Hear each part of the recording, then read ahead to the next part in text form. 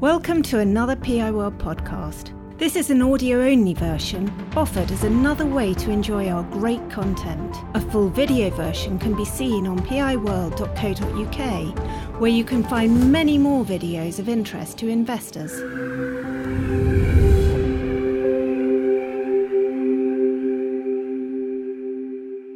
I'm here with John Connolly, Executive Chairman of FireAngel, for an overview of the full year 2021 results, the outlook, and to hear more about the big contract with the German company Techem. But first of all, John, remind us of what FireAngel does. Hi, Tamsin. Thank you.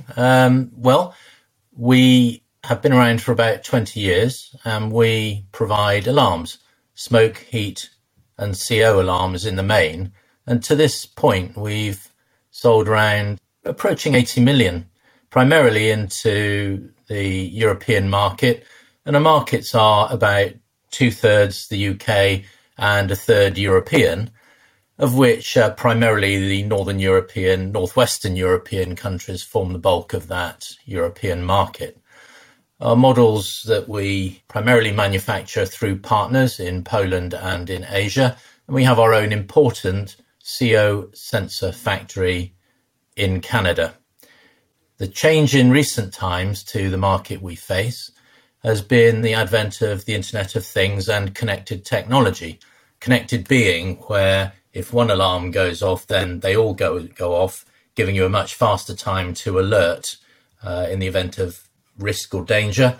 And then, of course, that helps protect and save lives. So that's an important development and one which we are trying hard to exploit. And we are pioneers in that area. One of the important things about our marketplace is it's very much influenced by governmental legislation, not only in the UK, of course, but in each country as each country develops at its own pace. So there's a permanent upward push from governmental activity as well as from society's own expectations.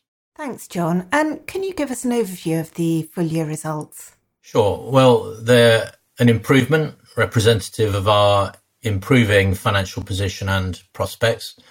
So we're pleased with the rise in revenue, but that's balanced with a bit of frustration that actually we could have sold an awful lot more, but for the well-documented macro conditions as they pertain to global supply chains, and we were affected, as were many other companies. But it's still a creditable performance, and we met market expectations. We also reduced the range of our losses quite significantly. Again, we feel we could have done better. We had plenty of demand. We just couldn't get enough components to build enough products. But that demand continues, as we'll come back to shortly. Where we're particularly pleased is on the gross margin. We performed a fundraise last year and raised about £9 million net of fees. And the big promise we made really was that we were going to improve our gross margins.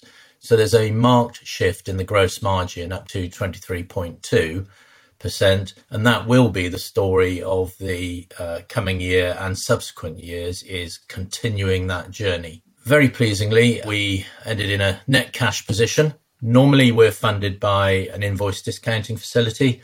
Now, in reality, that net cash position slightly flatters us because we just couldn't build enough products, so we weren't holding the stock we aspired to. So it's a little bit of it's nice to see, but in some ways, I'd have rather had the stock.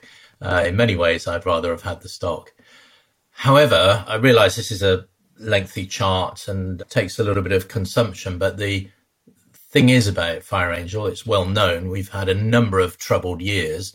This is us greatly improving the situation, and our results are not marred with the kind of difficult movements, for example, in terms of write-offs and so on. So we have a much stronger and clearer financial position than for several years.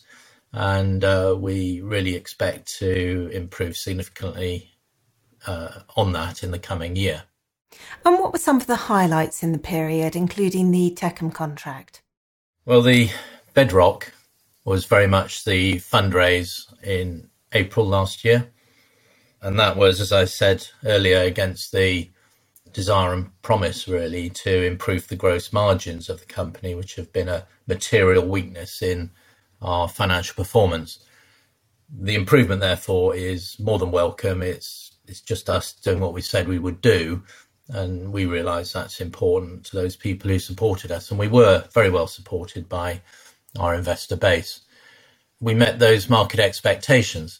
However, the supply chain was a dramatic intervention from the macro world, as was inflation. And we are mixed between a disappointment that we could have done a lot better, but actually keeping going in the face of really quite a lot of adversity is very much the credit of my many colleagues. And so we are satisfied that we overcame those headwinds, which were, indeed severe. And if you read about it on the news in our supply chain, then we suffered it, whether it was issues with plastics, cardboard, fuel prices, freight, general inflation, particularly in the latter part of the year, or very short-term purchase price variances. But the sheer ability to procure components was the biggest challenge of all, and that was an extreme pressure on the business. And well, I am proud of many of my colleagues for how they tackled that, and it was a pretty tough journey, but we made it. The important thing to take out of that, though, is demand was very strong, much stronger than the demand we could service, and especially for the connected products. And the important thing about the connected products, of course, is that we invested a lot in R&D and creativity over many years, and we have the ability to now sell these products for a much higher margin than in our traditional, more standalone product set. And therefore, when we can supply those with far fewer constraints, then that will significantly further improve our margins as the mix shifts towards connected products.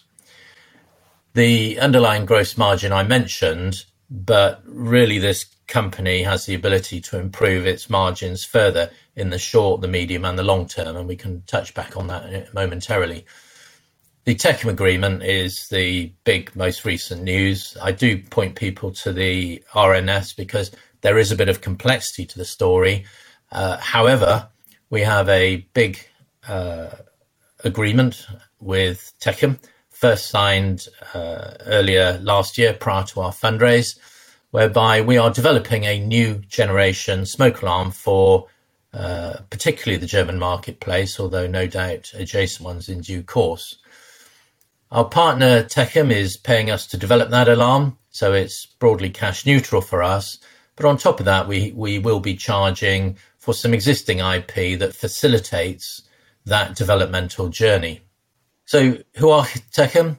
They're a leading company in the world of green and smart buildings. Their customer base is major real estate and housing operators.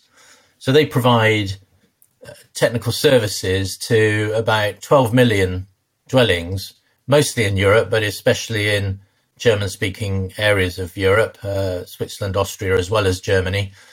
And we've been on a journey for a year with the original agreement, but now that moves into a new phase where we are developing rather than just researching and specifying what that alarm will look like. The alarm will be in market late 2024, but with the volume really building in 2025 onwards. And we'll receive a variety of royalties and other fees beyond the actual product cost. Their own current forecast, which will vary up or down as we go forward, is for 7 million units. However, we have a minimum commitment for them in our formal agreement, which is of 3 million euros of royalties and fees as a minimum. So this will be a significant help as we move to becoming a highly profitable technology company. That's our goal. Thank you, John. And you mentioned the supply chain challenges. Were there any other challenges in the period? Well, the supply chain, as I've discussed, was the big one, but it's worth commenting on the knock-on for completeness, which is actually that was pretty hard for our staff to manage. But of course, we had customers who we couldn't supply. So our frustration at being able to sell more is actually someone, be they a consumer or a trade partner of ours, maybe even the electrician coming to your house, maybe couldn't get alarms that week. So it definitely had an impact on customer satisfaction. But I would contrast that with the fact that in none of the lockdowns for the last 2 years were our locations all shut down. On every day of lockdown, we had staff working in at least one of our locations. And it's to the credit of our colleagues, they were willing to do that as an essential business. And even last year in 2021, with all those difficulties, we did ship 4.3 million products. We just couldn't satisfy every single situation. And I'm sorry for that, actually. It is frustrating. But that's significantly improved now. The demand has carried over and the flow of products has definitely been increasing across the quarter. And so we're nearly back to normal. And how's 2022 started and how is the supply chain now? Well, component supply began to ease in January and is resulting in more and more finished products shipping. As we speak, we've got visibility of all the components we need to meet this year's ambitions and the right level of forecasted factory throughput. So it does seem to be a volatile world still, so we aren't complacent. But right now we have back orders for nearly 1.3 million of our products. And in our detailed forecasting reviews, which at times have been almost daily, we do have enough forecasted manufacture and supply and enough components and enough labour to meet that demand. Tremendous. So what is the outlook? Well, the uncertainty over volume, as I've just said, is now much reduced and we're confident on sales for the year. Where I am bullish, though, is on gross margin. Remember, that's the thing we spend an awful lot of time on in the business, and particularly over the last 2 years, we've really worked at it without seeing all the rewards as yet. But we will soon be seeing months where the GM is above 30 points.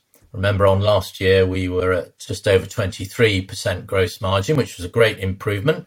But now there's a step change coming as planned. And quite where that lands each month will depend on mix. By about mid-year, though, that developing step change should be evident. It's pretty much locked in due to the self-help we've been applying, and it's about to really come through.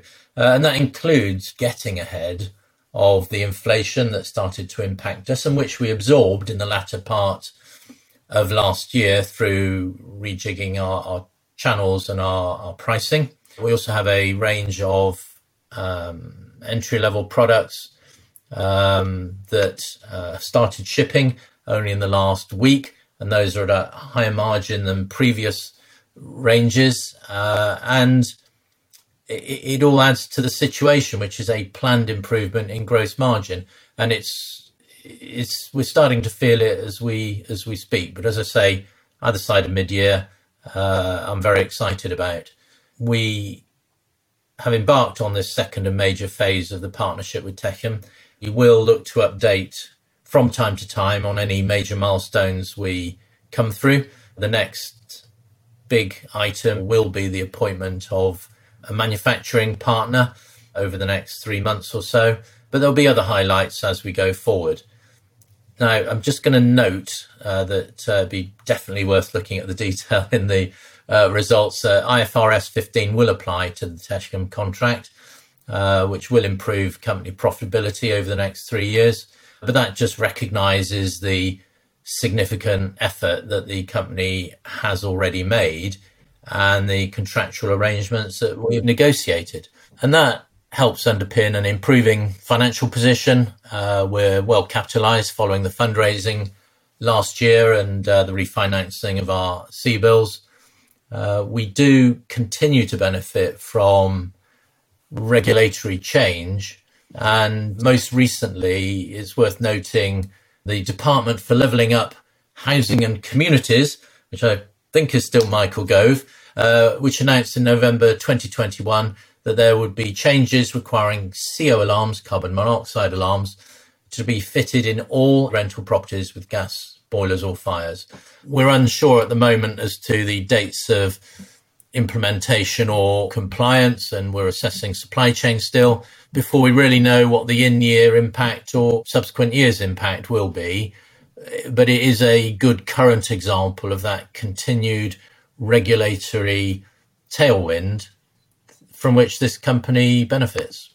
But the board will continue to monitor all of the macro environment, the ups and the downs.